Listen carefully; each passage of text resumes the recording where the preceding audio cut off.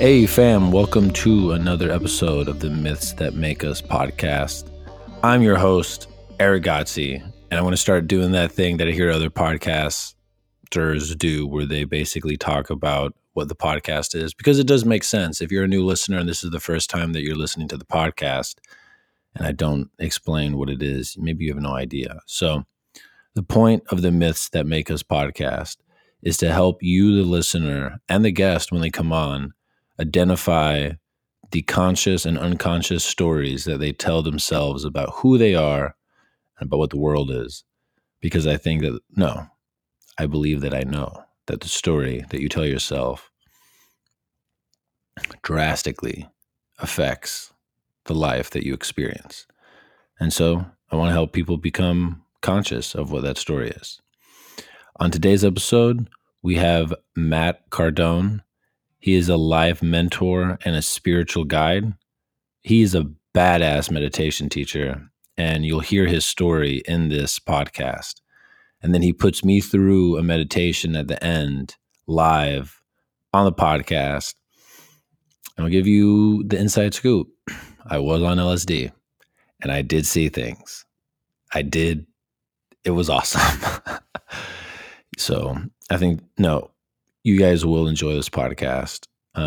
Matt, it was a real pleasure having you on.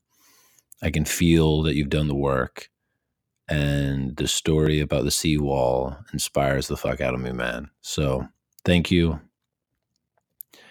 And if you would like to help this podcast blossom into the beautiful budding lotus that it could be one day, the best way to do that is to go to iTunes and to leave a rating and a review and to share this podcast with somebody you love. I love you. Thank you for listening. I hope you have a beautiful day. Namaste. Matt, thank you for coming on the podcast.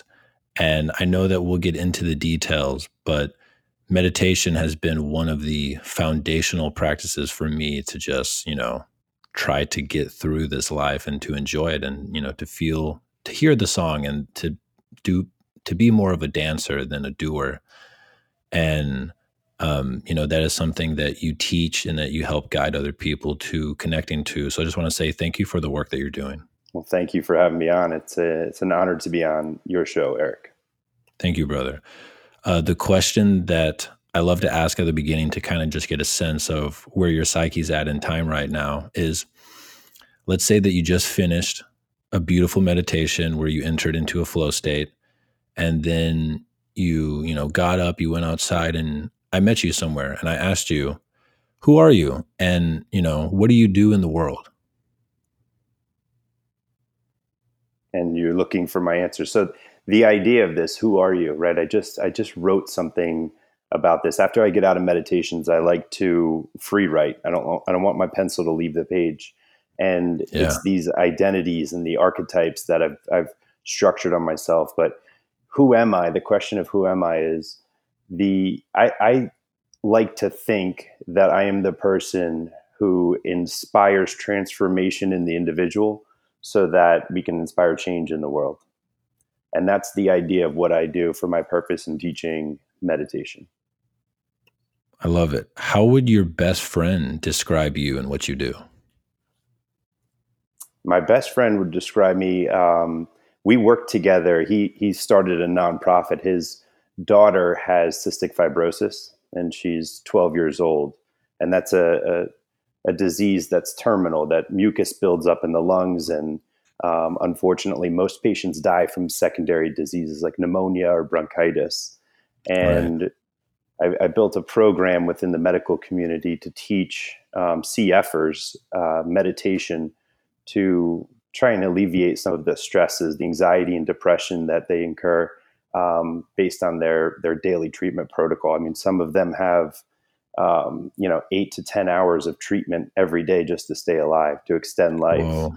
And so I think he would think that with my ability to step into that and meet people where they're at, working with CF patients has been such a learning experience for me in regards to the fact that there's almost a termination date that they know is coming.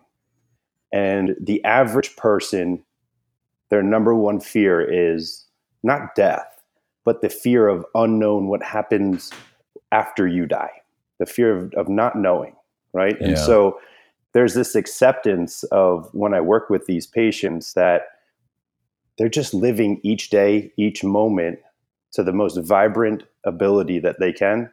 And then that really Yeah. inspires some of that within myself. And so I think he sees some of that and Absolutely. recognizes it, and we have a close bond. So I don't know if that answers your question, but that's how I feel about it. It does.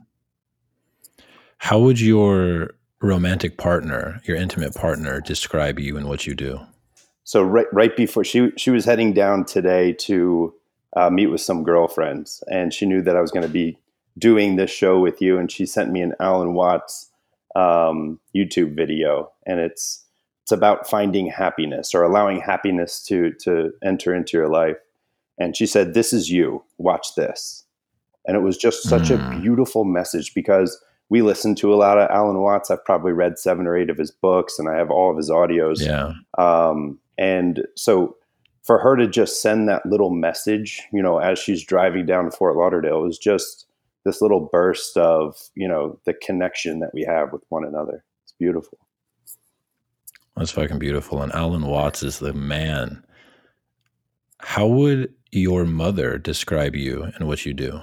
So we were going through, I just recently got married, and we were going through the photographer just sent us our pictures from the wedding today.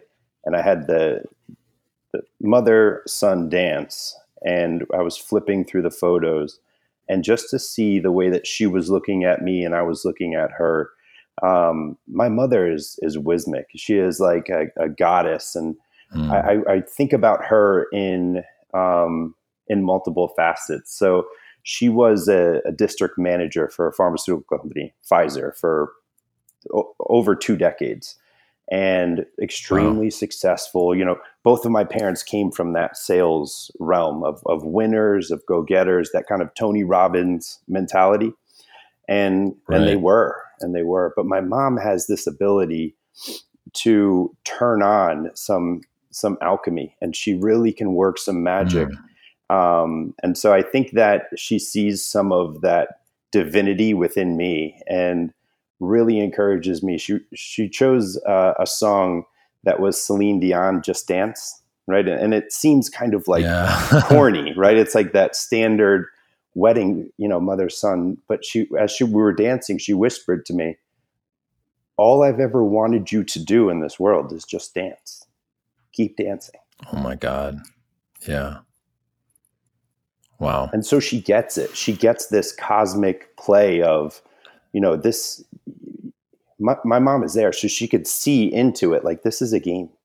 And when we allow ourselves Yeah. to be in the game and play and dance, that's when we're happy. We allow happiness to um, reverberate through what we already are, which is that state, right?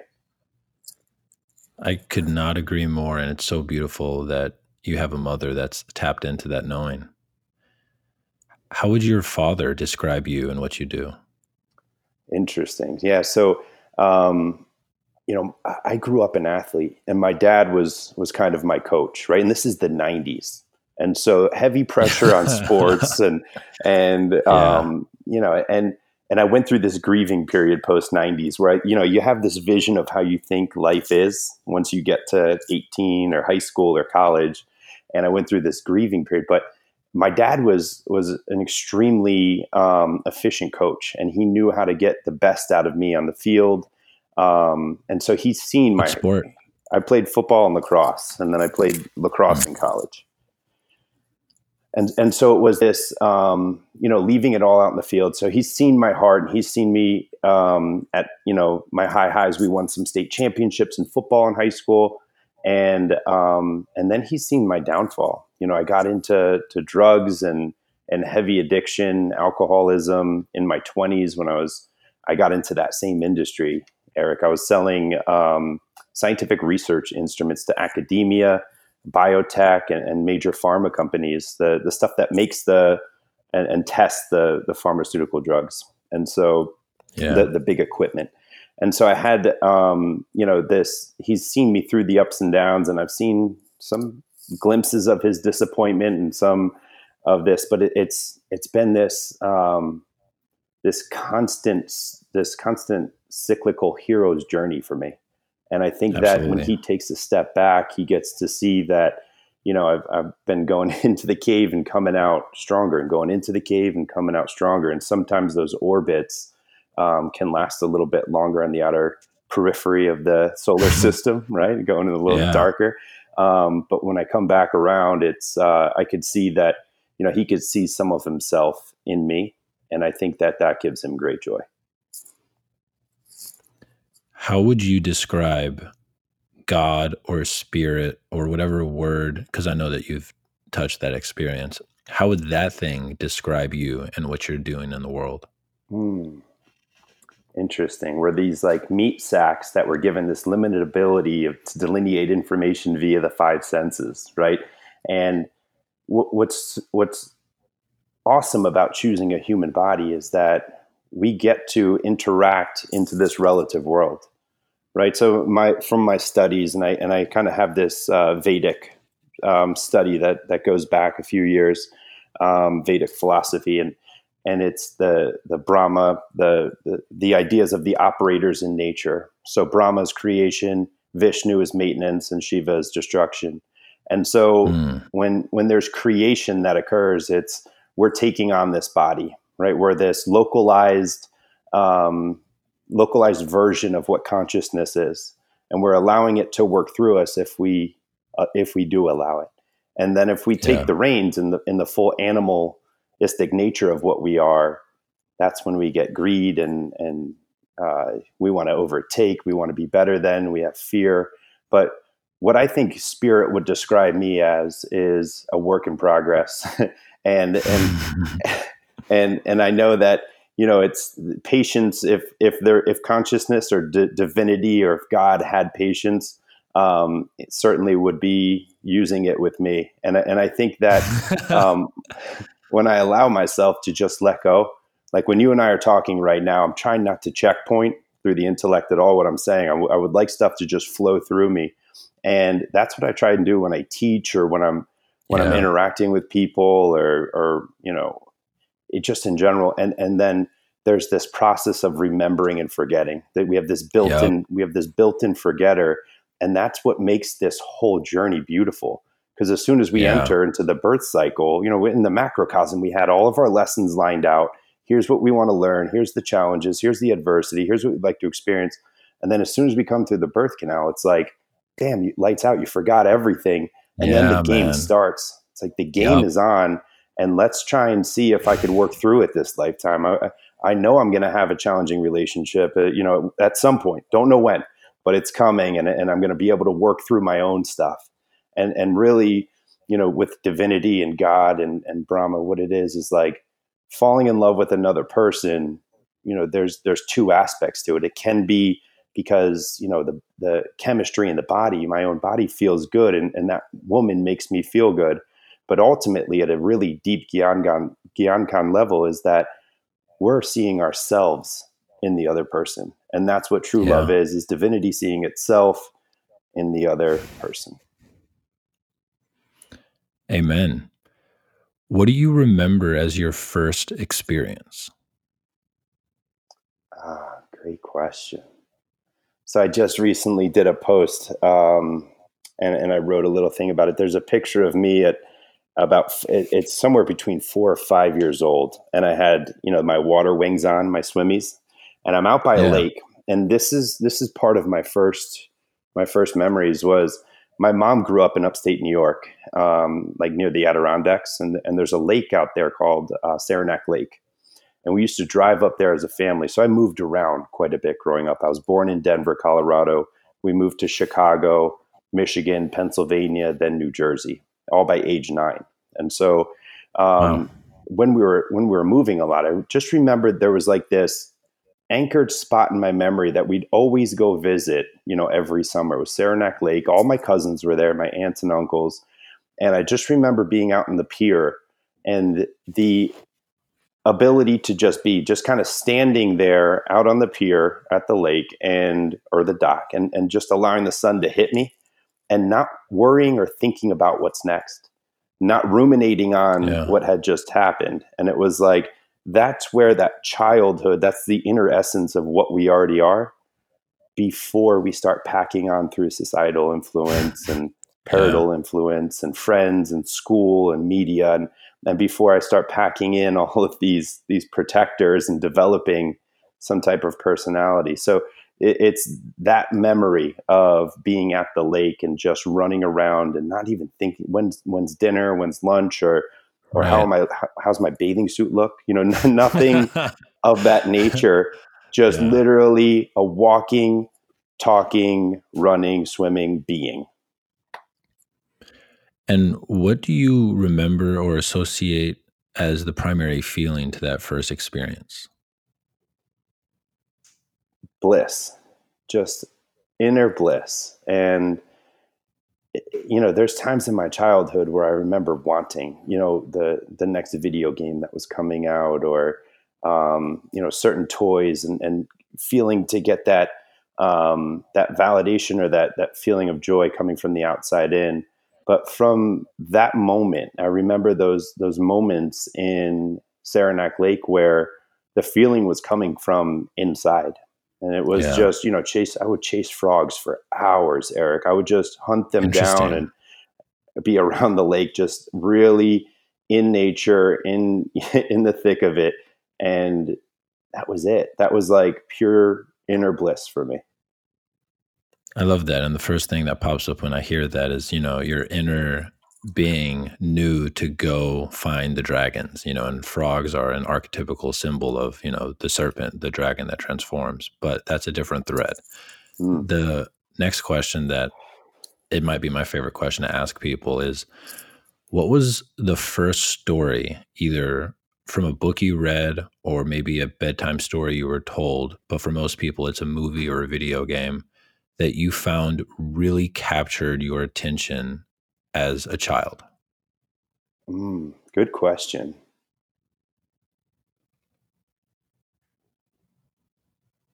There was a book that my mom used to read books to me at night, when we were laying down for bed, and she'd read to me until I kind of fell asleep. But there was a book that was called Where the Red Fern Grows, Mm, and kind of a staple in my childhood. And she would be reading it, and I remember the storyline of, she was just crying as she's reading, and I'm crying, and whoa. here's her, it's mother son, and it's one of those moments where it's like less about the content in the book or the story that shifted me, but the connection between my mom and I that lived on it. And that's one where it was like, and she's read, dozens of books to me when I was little, but that was one where she's crying, I'm crying, and she could barely flip the next page. Wow. And it was just such a deep moment for me, but one in which, you could feel the experiences from the content in a book through sharing that shared experience with someone that you really love. Absolutely. And I've I've recorded over 100 episodes, and it's just now occurring to me how interesting and intuitive this instinct seems to be to read stories to your child right before they go dream. Like, that seems to be an Mm. old ritual that no matter how industrialized we get, it still echoes with us. And I think it's because there's a part of us that understands that the stories that we have will influence the dreams that we have, and the dreams that we have will influence the lives that we live. But that is also another thread. I'm very curious, if you imagined your child or your future child was, 7 or 8, and they were curious and intelligent, and you were to tell them that story from your heart, not from your memory and not reading the book, could you share it with the listeners now as if you were telling it to your 8-year-old child? Yeah. So, and I do want to unpack what we were talking about in dream state as well. I'd like to dive into that if Absolutely. we have time. Um, yeah. So There was a story that grandma would read to me when I was just your age, about 7 years old. And she'd sit on the edge of the bed and sometimes lay down with me. And we'd read deep, late into the night. And it's a book where the red fern grows. And when grandma was reading it to me, we had such a feeling of love and connection. And I'd like to share that with you. But what I do want to let you know is that it's very important to us. So we're passing this down to you in hopes that you'll pass this down to your child, this ritual. And it made grandma very emotional, it made me very emotional. And I hope that one day you'll be able to share this with your children as well. So that's why we're going to be reading this. Eric, do I still have you? Oh yeah, yeah. I was waiting for you to tell the story. Oh, the story of where the red fern grows? Oh yes, please. Can I be honest with you? Yeah. I don't even remember the storyline now. So this is the beautiful thing. The way that it is going to arise in you now will be the perfect soil for the questions that will come after, and just trust that you know it in your heart. So there was a story of two dogs, and this young girl adopted these two dogs from the puppy farm when she was just about your age. Brought them home and loved them and cared for them, fed them, trained them. And she lived in a farmhouse out west, so kind of tucked away in the mountains. And her father would work long days. Her mother would come home and, after shopping at the local market, would cook a beautiful dinner. And the family had this amazing experience with one another. And so the dogs would go out by the ravine and play, and the young daughter would go out there and play with them. And what happened was, the one winter, the storm came in, and one of the dogs made it back. And they were worried because now the other twin of this dog didn't make it back. And so the family had the fire going and dinner's been ate. And so the father and the daughter decide to go looking for the dog. And they trace the tracks, and they're out in the woods for hours just trying to track it down, and the other dog is with it, sniffing, trying to find the scent.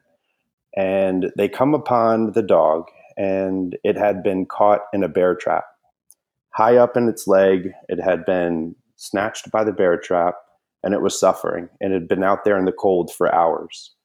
And so the father knew what he had to do. It was an extremely difficult situation. This was his daughter's, since they were puppies, and now it's years later, had to terminate this dog's life. And to explain it to his daughter, and the other dog that's there kind of can catch a little glimpse of what's going on, had his daughter kiss the dog goodbye and tell the dog how meaningful his experience was to her, and then had her walk away and face the other direction, and unfortunately had to take the dog's life. And they came back to the cabin, and it was one of those situations where adversity had struck, and although traumatic, it pulled the family closer together. And so during tough times like that, what we need to do is always stay close to the family and have each other's back. What do you think was happening in your mom when she was crying when she told this story? I think my mom could feel it. She could feel the idea of loss, of grief. And anytime we hear a story and watch a movie or read a book, I think it's just in our genetics to relay it to our real life. It's like we have this Yeah. program where we can just relate and play the story out as if it's ours.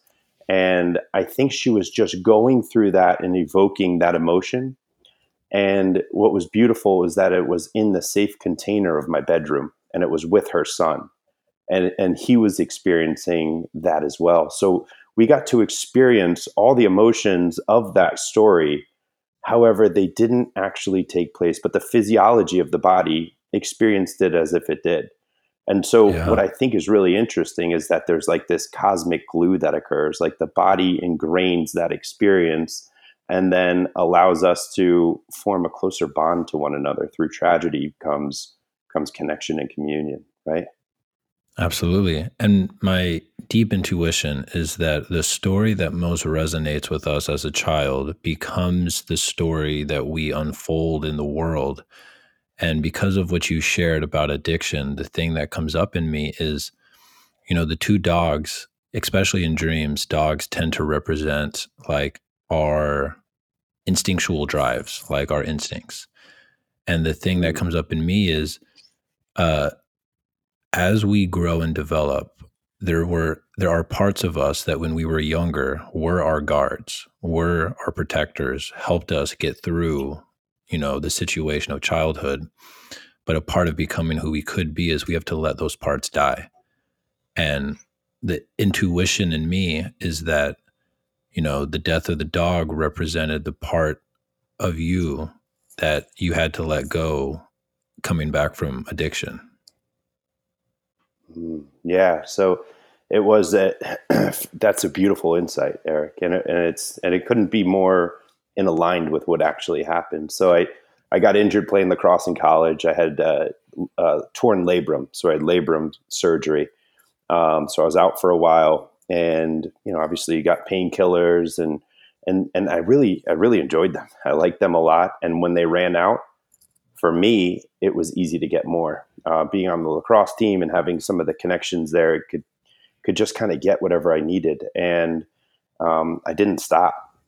I kept taking them, and even after I graduated college and was in the workforce, the first interview I went on, I got the job, but it was like my mask was getting me everything in terms of like getting the job and presenting well and wearing a suit and talking in front of doctors and but inside I was this scared little boy who was running back home and taking pills. And so this went on for a good 7 years, 8 years, and I had some turbulent times. And my mom was in the thick of it with me. My sister and my dad kind of knew what was going on, but I kept a ton of distance. And there was an evening. This was in February of 2012, I think, or 2013, when I hadn't been in contact with any of my family members, and my mom knew something was up. Yeah. She drove to my house. I lived in a townhouse alone. I was completely isolated,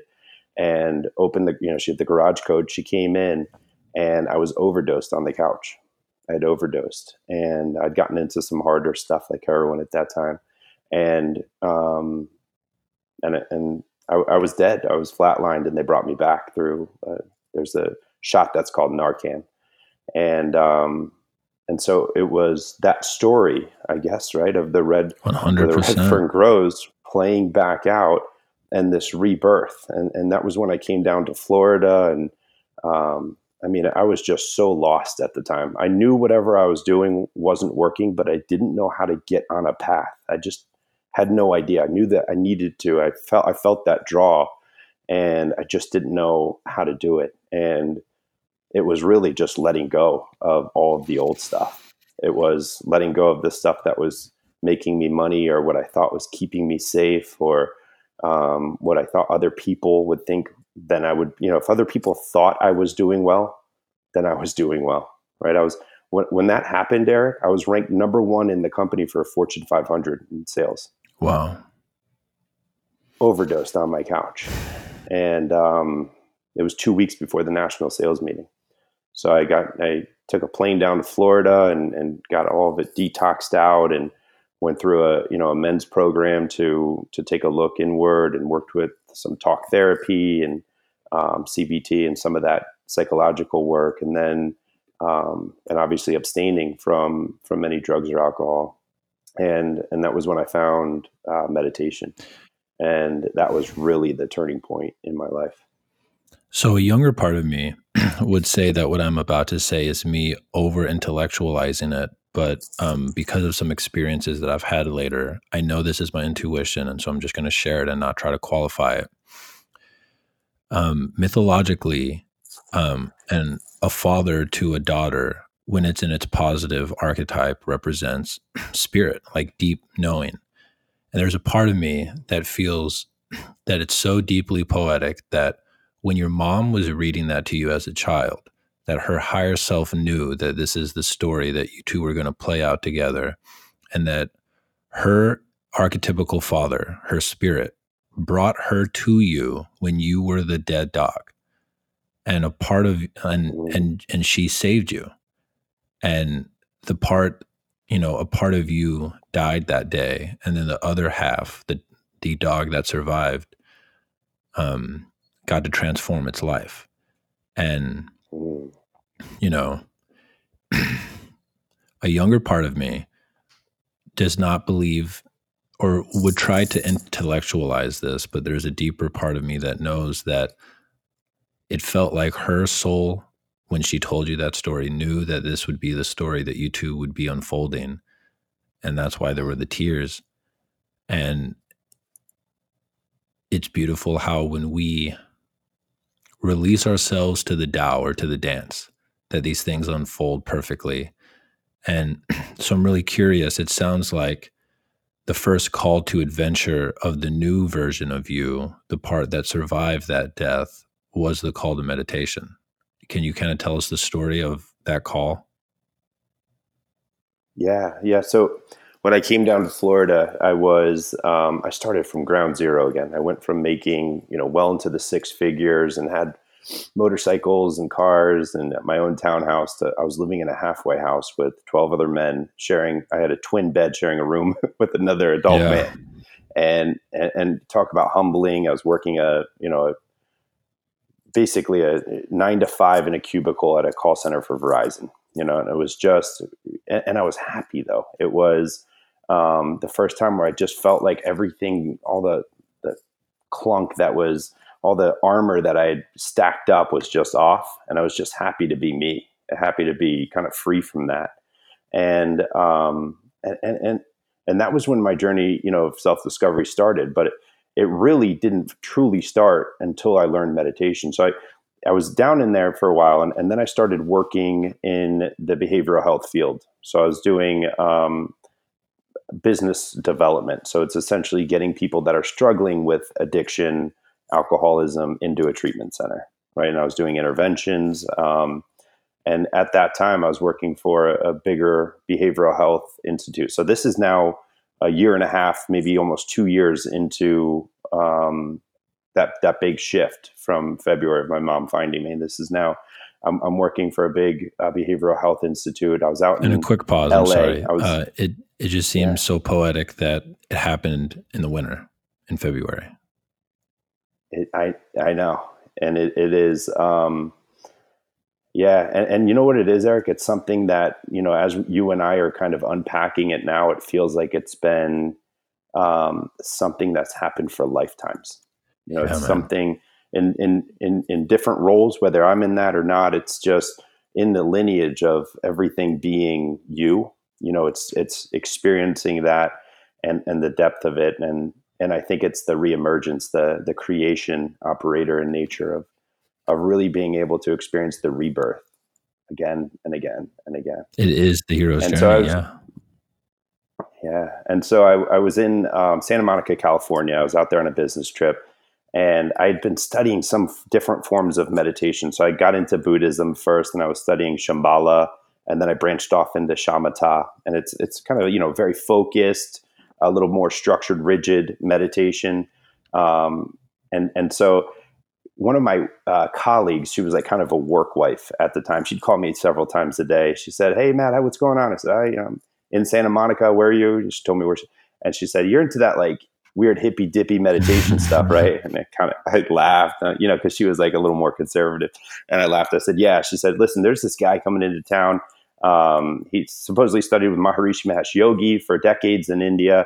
I know that you're into it. You should go check him out. He's doing a talk at whatever Black Dog Yoga Studio." And I said, "Okay." So I remember sitting on the ground. I'd never done yoga before. I'd only been a sporadic meditator, and when I did meditate, it felt like a chore. It felt like Mhm.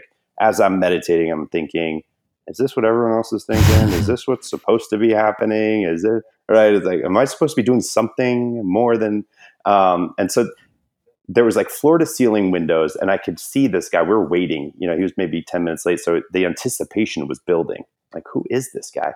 The room was packed, and I see him walking down the sidewalk. He had this huge white twisted beard, long linen shirt, kind of really trendy tight jeans. And he walks in very casually. He had a big mala on, and he sits down in the chair, and he just flows, man. He was just flowing. He didn't even pause to think about what he was saying. And I don't remember exactly the content of what he said. It's, the basic intro talk of what we do as teachers, but it was his delivery. And then there was that one point where he said something that was so not funny. Like, he said something that was kind of like a joke, and he laughed it out. He chuckled for a good amount of time, uncomfortably from the outside looking in, but he didn't give a shit. Interesting. And when he finished his laugh, he came back, pulled it back in, and kept flowing. And I remember thinking, I was always so worried about what other people thought about what I was presenting, what I was saying, how I'm saying it, how are they taking it? Do they like me? Is what I'm saying credible? All of these thoughts were always in my head when I'm talking. And I remember thinking, he really doesn't give a shit. I want some of whatever that is. So I spent 4 days in Santa Monica studying with him how to learn meditation. And it was the first time in my life. I came back to Florida. It was the first time where I was meditating every day with no questions asked. And I knew how to do it, and I felt comfortable in it. It was 20 minutes in the morning, 20 minutes in the evening.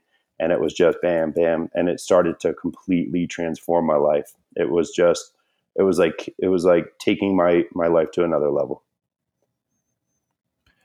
And the thing that comes up in me is that is kind of like the return with the boon is kind of the archetypical stage that comes up there, which is you're bringing back, you're integrating the thing that you witnessed that kind of transformed you. And I can't help but feel that the next call to adventure for you, once you had the boon of meditation, was the dance that has brought you to recently getting married. And so if you could kind of pull the thread on, once you had the meditation practice, what was the call to adventure of, diving into the love that you now have? Great question. And it was like a long, twisted road to get For to where I sure. am. But I'll kind of breeze through some of it. I'd been meditating for about a year consistently. I think I didn't miss any meditations in the first year. And my teacher was running a retreat through India. And my first real call to action was that.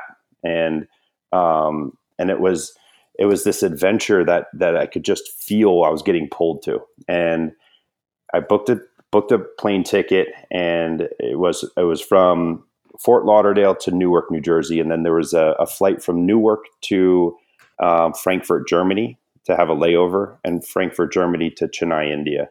So I flew on the runway. We had a delay out of Newark, and I was thinking, oh my God, I'm going to miss my layover. So we land in Frankfurt, and I'm sprint. I mean, the Yep. Frankfurt, Germany airport is so huge. I was sprinting. It felt like I was running for miles, and I'm rolling my suitcase, and I get to the gate, and they had just closed the door, and the plane, I could still see it through the glass, and I'm begging with the flight attendant, and she sends me to where their customer service is. It was Lufthansa. And so I'm talking with the flight attendant. He's saying he was just getting off shift. I didn't realize this until after we were done, but he was not. He's like, you're going to have to get a hotel room, come back tomorrow. We'll see what we can do, kind of thing. And I'm like, I got to fucking make it there. Like, I can't miss this. My group that I was meeting there was leaving for Pondicherry the next day, and which is like a 6-hour bus ride. So I had to make it. And so this woman next to him was overhearing everything unbeknownst to me. And she said, sir, come here. And she pulled me over. She worked some kind of magic where she got me to Mumbai.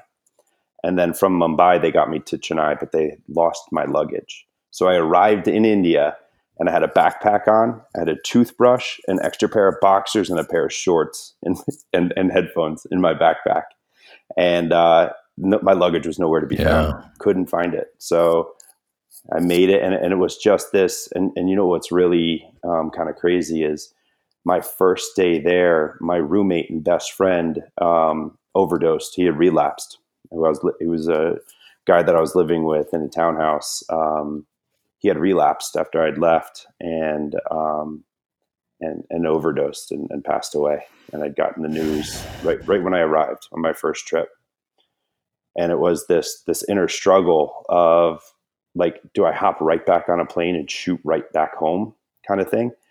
And so I had to go to my teacher, and I sat down with him. And anytime I sat down with him one-on-one, I mean, he was just looking Yeah. right through me. It was like, didn't even matter what I said. He already kind of knew, kind of guru.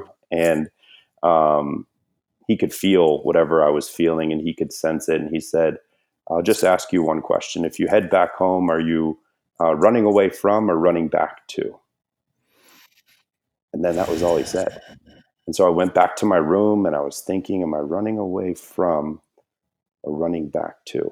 And either way, the answers that I came up with weren't great, because am I running away from the feeling by flying back home and being with all of our friends and his mother and organizing everything, or is that not dealing with it for me? And so I sat on it for a good few hours and came back to my teacher and said, I think I need to really deal with this one here. I need to really let it settle and live it. And so he nodded and carried on. So I did. It was like 2 weeks in India, and it was just, I was like naked in multiple respects of not having clothes. I had to buy all Indian garb, but also that feeling of losing Yeah. losing my best friend. And so um, it was a beautiful experience where the culture was vibrant, and there was juxtaposition where you could be walking down one side street and you smell like the most putrid um, smells of sewage, and then literally 10 steps later you get stopped right in your tracks because it is the sweetest smell of jasmine that you've ever smelled in your life. And so it was just taking my nervous system for a ride. It was just pulling it from all directions, and all the while I'm sitting with that feeling and allowing it to breathe, not trying to force it out, not trying to stuff it down, but just letting it breathe there in these meditations I was doing. And I came back home, and once I got integrated, I connected back with my teacher, and he said, you're going to end up being a teacher. And I said, I hadn't really thought about that, but I'd like to study what you know.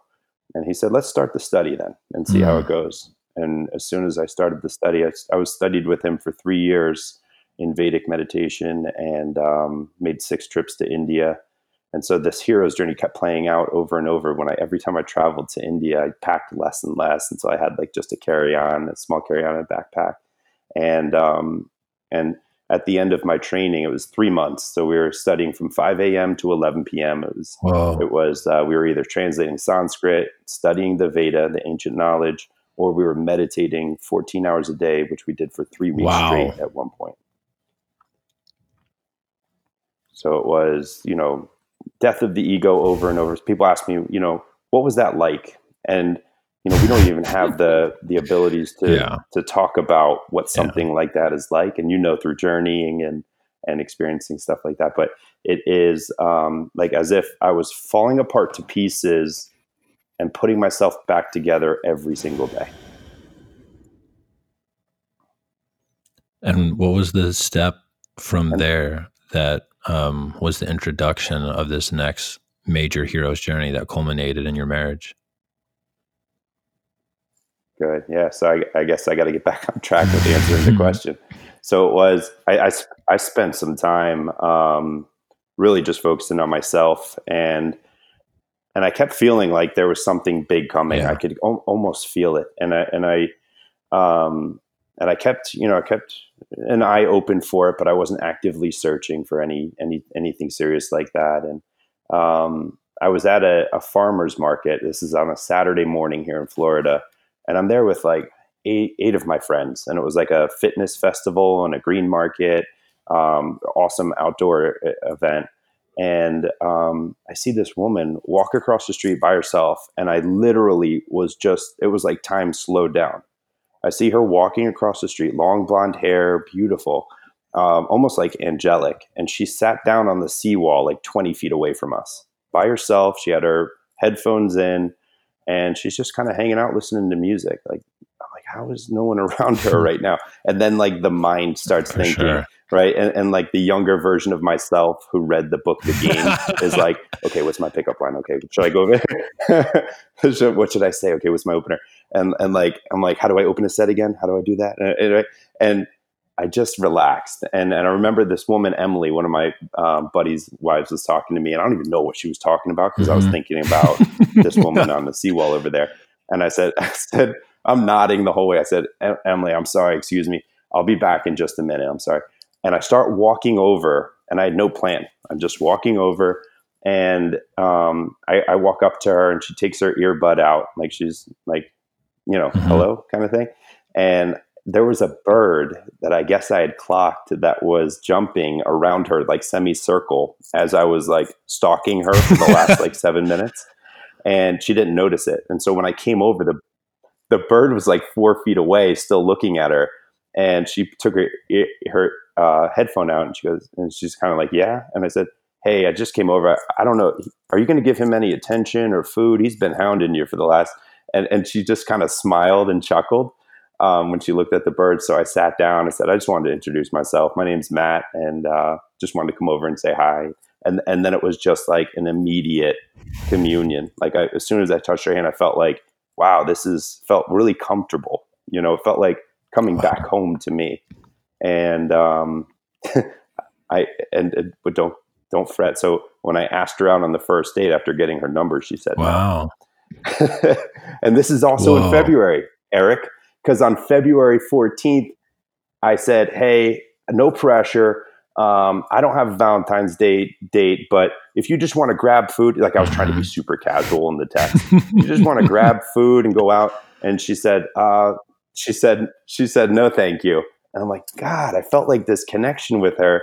And so I tried a third time, like 2 days after that. We went out for dinner, and we talked until like 2 a.m. that night. We just hung out, and then we were like inseparable after that. Did she tell you why she said no the first time?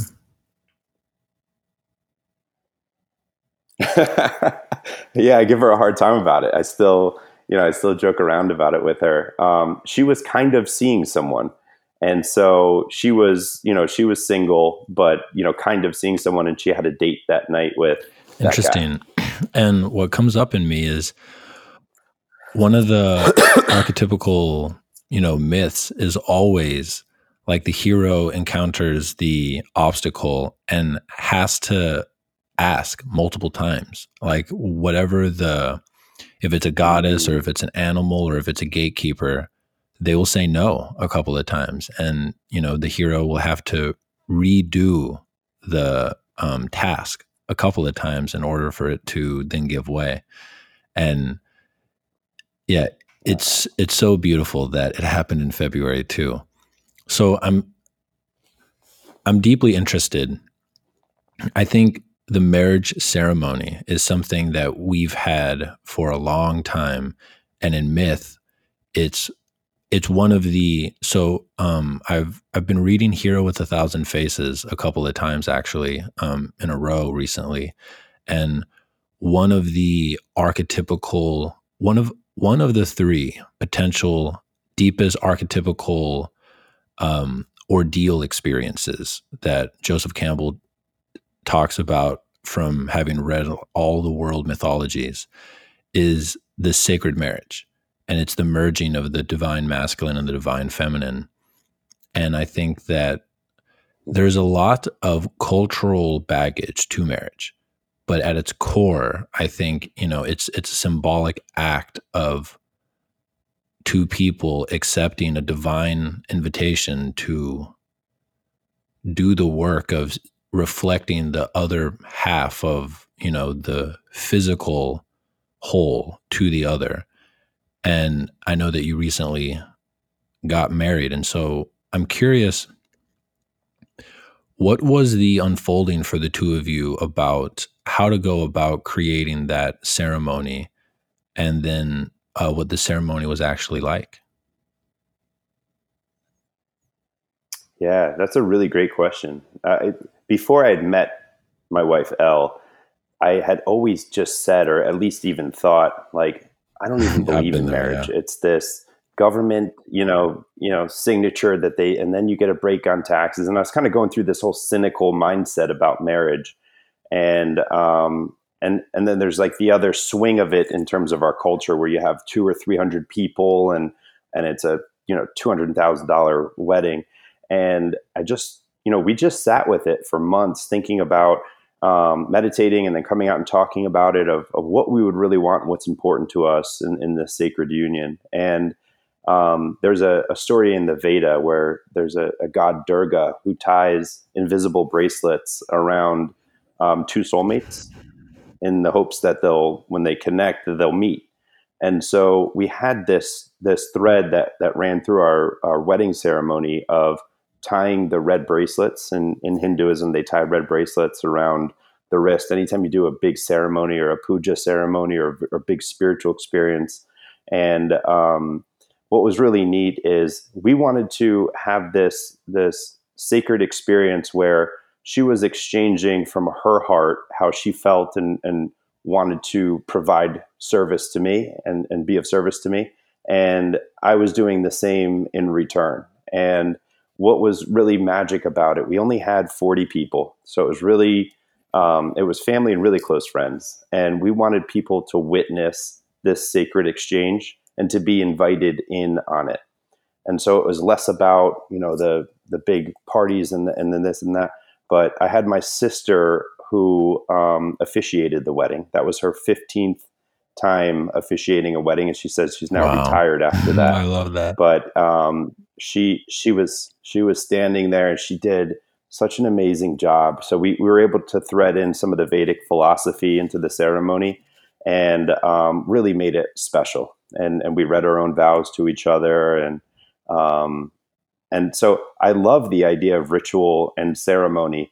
And although it can get a bad rap nowadays because of just like Christmas or any big holiday kind of Right. gets distorted, but back to the core of it, when you get down to the core of it and you allow yourself to connect from divinity, your heart, your essence to that core, I think there's real wealth to be had there. There's Absolutely. riches. Would you be willing to share? It doesn't have to be verbatim, obviously, but what your commitment to service to your wife was or is? I would love I that. could Yeah. read you some of it. Okay.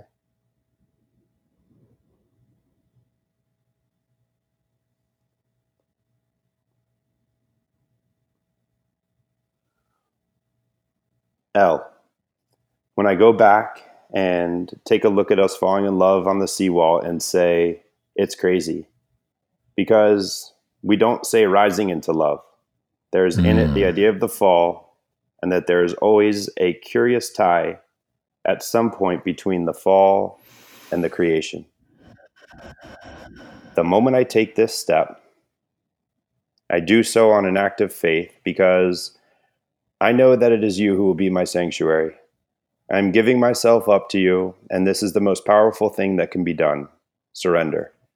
And love is an act of surrender to another person, total abandonment. And I give myself to you.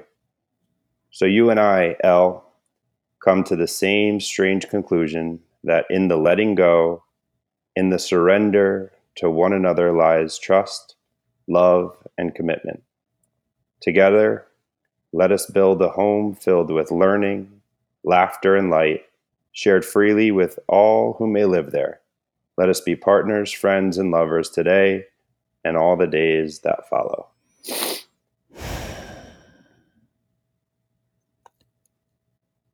And now that you have your sanctuary, and in mythological terms, it's, the hero coming back and accepting the role of being a king or a queen and taking responsibility for the health of everything that they oversee, which, in some sense is their own psyche. And when you marry, it's the not just your psyche and not just their psyche, but the container that you two have made the commitment to create. What do you see as the mission for you going forward from this new base, this new sanctuary? What is your mission in the world? So what I really love is that idea of the kingdom and the masculine and the feminine and that delicate dance, and maintaining the importance of staying in your masculinity, the importance of her staying in her femininity and supporting each other in that, but allowing ourselves to both balance that out within ourselves, right? So it's the idea of that this true container of partnership, of love, is, allowing my cup to be filled with the meditation that I do on my own, the self-care, therapy, breath work, everything that I'm doing to fill my cup up, and supporting her and allowing her to have the space to do all that work on her own too, to fill her cup up. And then together we can spill those cups out and be of service to those around us.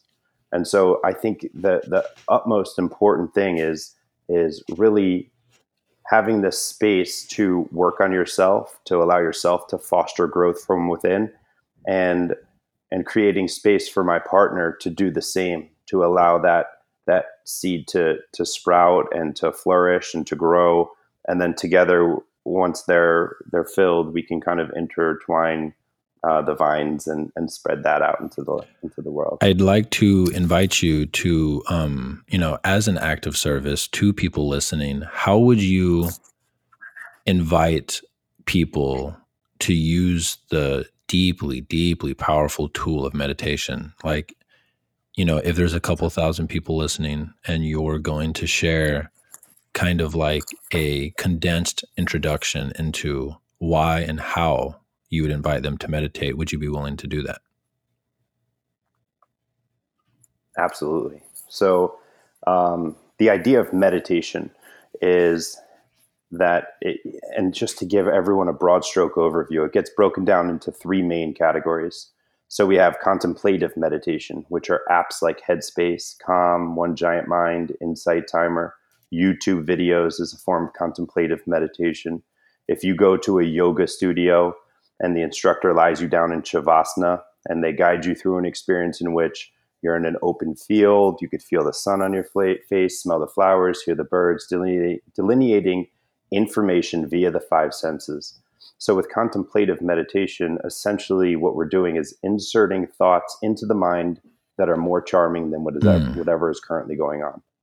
So that's a great practice to get started with. The only challenge with it is self-sufficiency. So if you don't have an app, if Sarah isn't teaching Thursday night at the yoga studio, or you don't have your computer to go on YouTube, you're most likely not meditating. The second form of meditation is called concentrative meditation.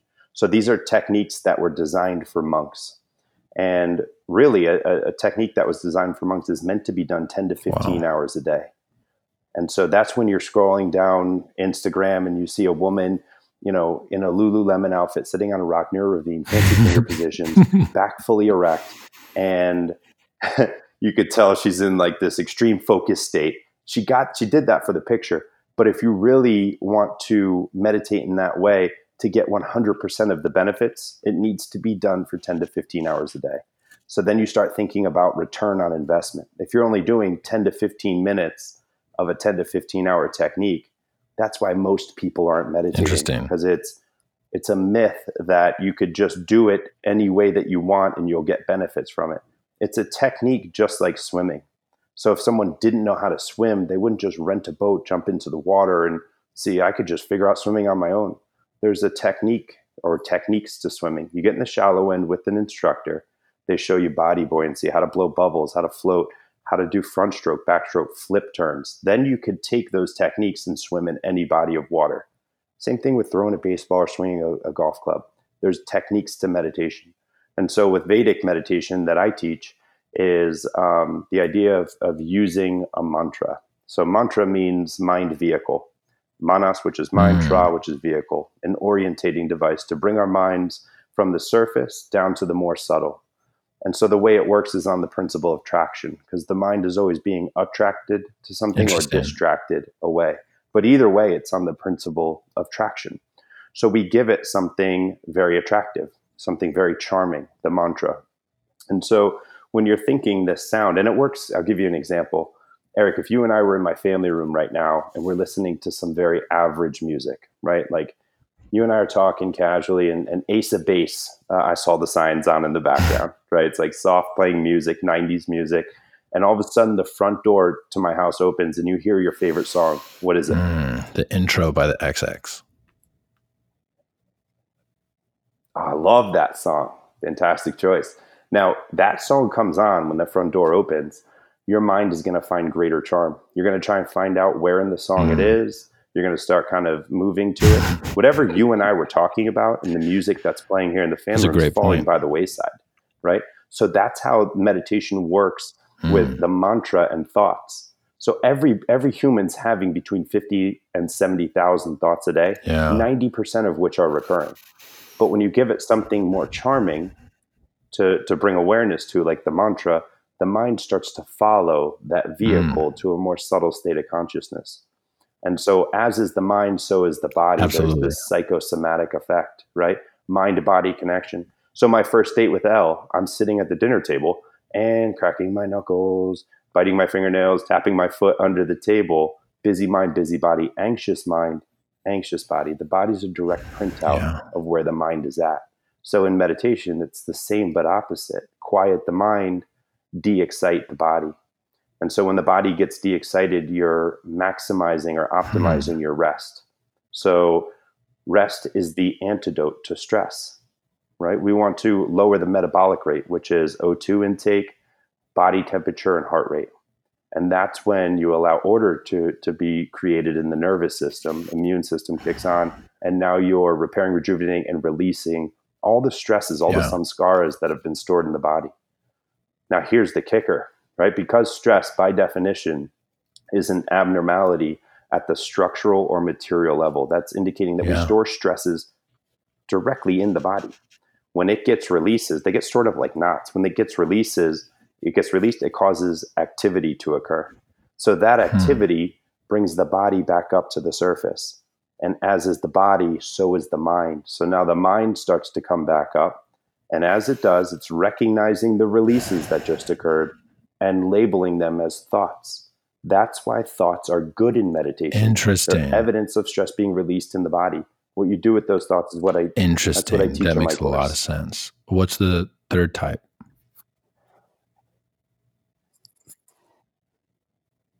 The third type of meditation is mindfulness.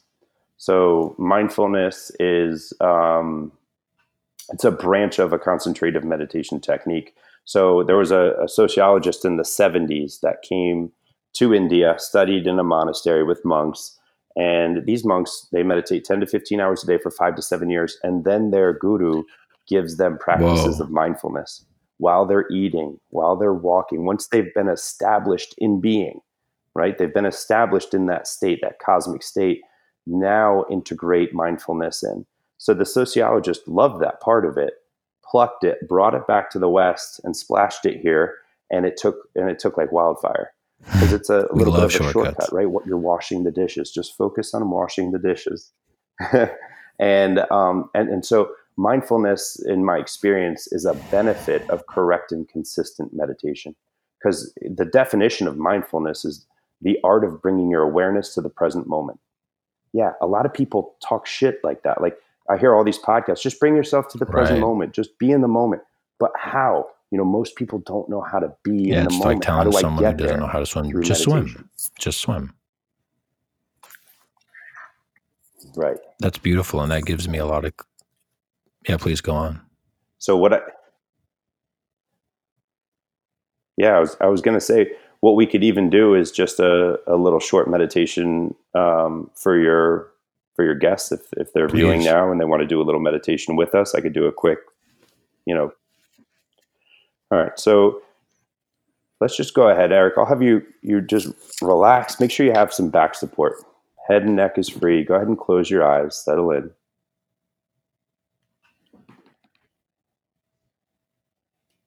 Begin to bring awareness to your breath without focusing, without concentrating. Simply witnessing the tactile sensations of the air entering the nostrils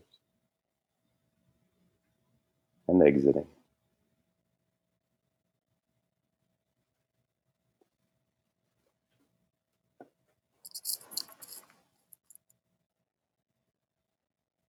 And together, let's take 3 deep breaths. First one in through the nose, draw it deep into the stomach, expand it way out into the chest, and release.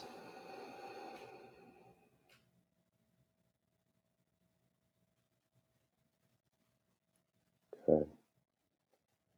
Again, in through your nose, drawing it deep into the belly, expanding it way out into the chest, and release.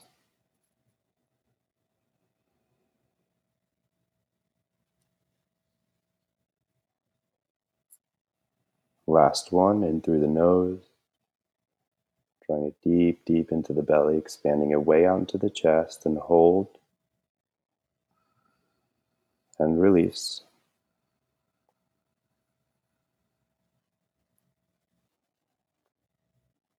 Allow your awareness to pick up on the sounds that you can hear in the space around you without grasping anything or pushing anything away. Invite a neutral orientation that allows your external environment to be exactly as it is. Know that you are safe and supported. Invite your awareness to feel the places where your body is making contact with the ground beneath you. Begin to sense the solidity of the earth. Welcome a deep breath into your lungs. And as you exhale, allow the weight of your bones to become heavy, like anchors as they descend deep into the earth. As you feel your body becoming heavy, begin to notice the temperature of the air on your skin. Notice the flow of your breath coming in as a cool temperature running along the edges of your nostrils and being warmed by your body as the breath empties back out.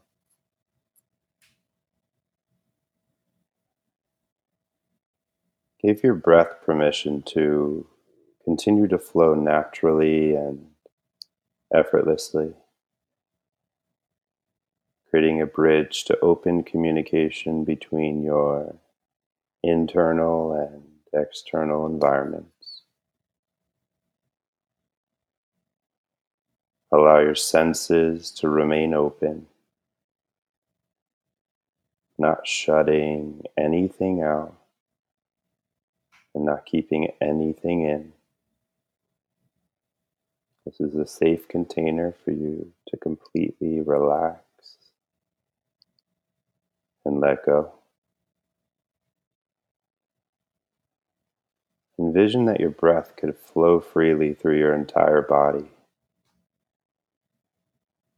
Visualize this breath as a warm, healing light, bringing relaxation and ease to every part of your body that it touches.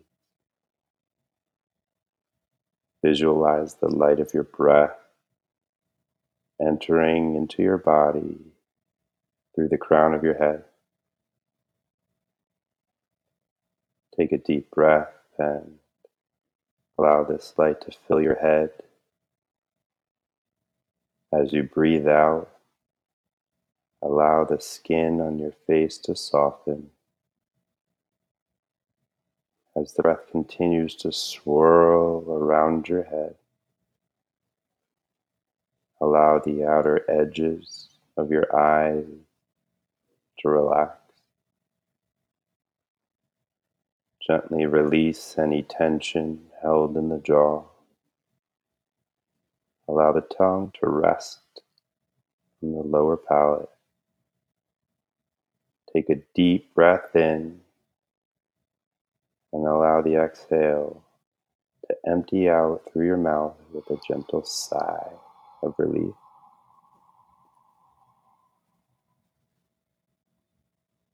Good.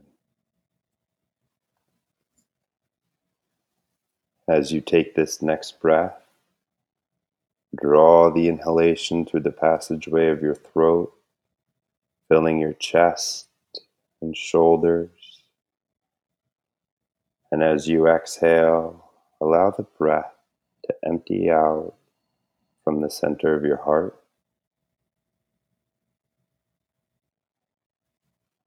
Visualize this warm, glowing light traveling freely through your chest, out towards your shoulders, and moving freely down the inner lines of your arms into your palms, and exhaling any tension out through the tips of your fingers.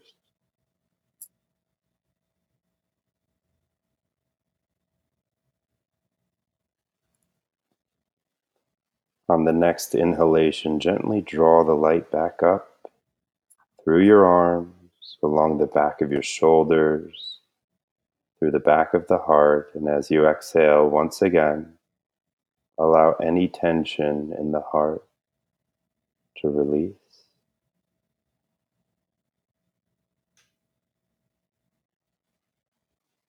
As you take this next inhale, feel the light expand deep into the solar plexus. As you exhale, allow any sense of overstriving to dissolve. On the next breath, feel the energy of aliveness filling the solar plexus, bringing a fresh vitality into your body, and exhaling a sense of ease down into your lower belly. As you inhale, visualize the presence of your breath filling the belly with a warm, healing energy. As you exhale, allow any anxiety or subtle clenching in that belly area to dissipate. On the next inhalation, envision the radiance of the breath filling the pelvic basin. As you exhale, let go of any unconscious gripping along the pelvic floor. Take a deep conscious breath into the center of the pelvis. As you exhale, allow the energy to travel down your legs, releasing and relaxing any tension held in the thighs. Visualize this light traveling through the knees, streaming effortlessly down through the calves, past the ankles, into your feet. And as you exhale, do so all the way out through the tips of your toes.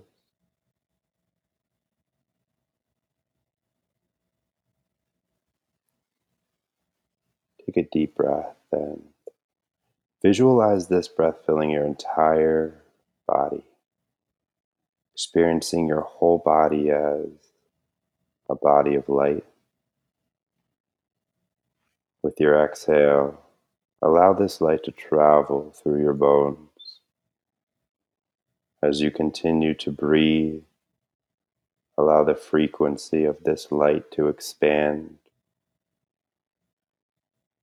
Visualize the light of your breath expanding deep into the most internal recess of yourself, expanding infinitely back out to the space around you with each exhale.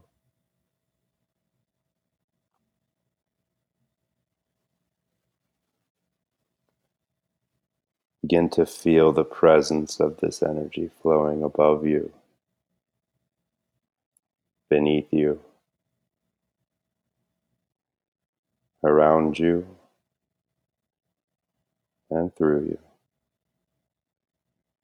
without obstruction. This light flows freely. You, Eric, are this light.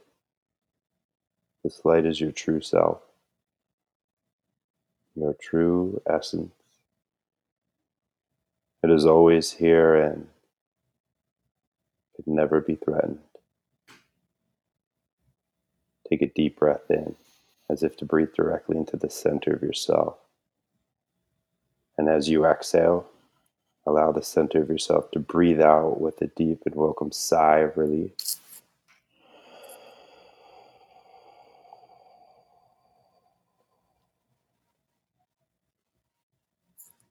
Beautiful.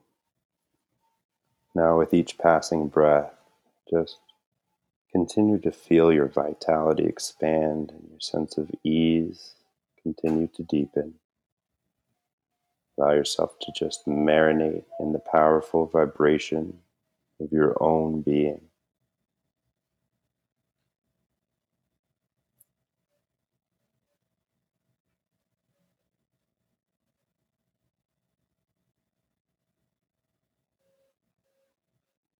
While keeping eyes closed, let's begin to bring awareness back to the body, wiggling the toes, touching the fingertips together, rolling the neck left to right, right to left. When you're ready and on your own time, slowly open the eyes.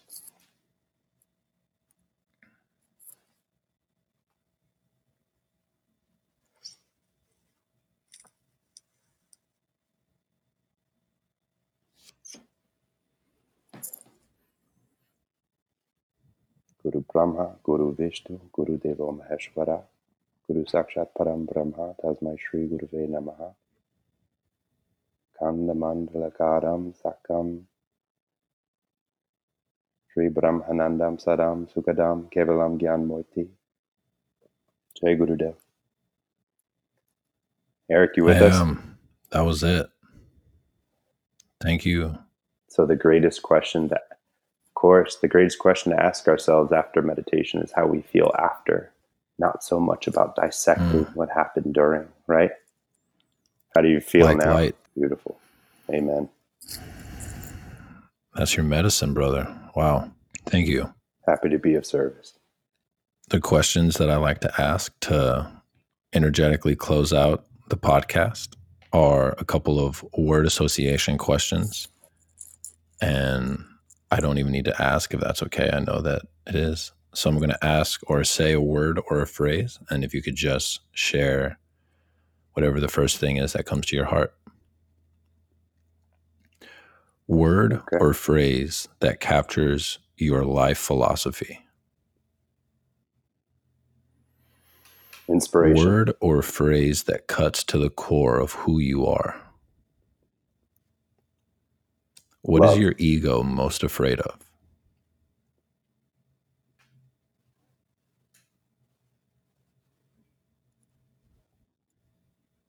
Not being enough. What is your ego's most persistent problem?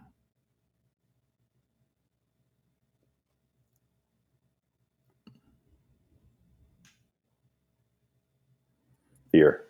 In your kingdom, in your tribe, are you the king, the warrior, the magician, or the lover most?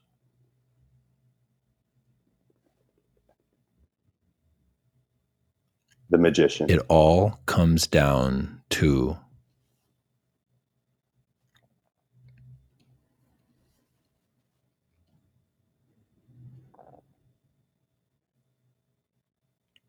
Love. success is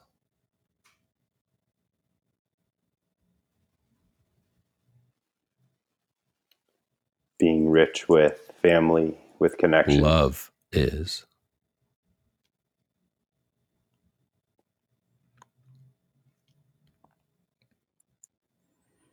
ever expanding. My vision.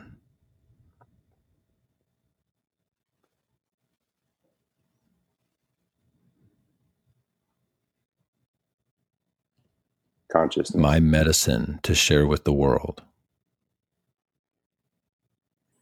The most Meditation. defining moment of my life. Rebirth. And this is the last question. It's got a couple of parts. Let's say that you know that it's your last day. You've lived to the end of your life. How would you want to spend that last day? And who would you want to spend it with? And then there's one last question to this question that I will ask at the end. I'd like to spend it in or around the ocean with everybody that has ever inspired me or connected with me, that I've ever done the same with in return. And everyone just being like I was on the dock at 5 And if years you could old. leave a single message on a piece of paper for your children at the end of that last day that they could read the following day after you've passed, what would you leave? Just dance. Matt, thank you so much for coming on and dancing. Thank you for allowing me to dance with you.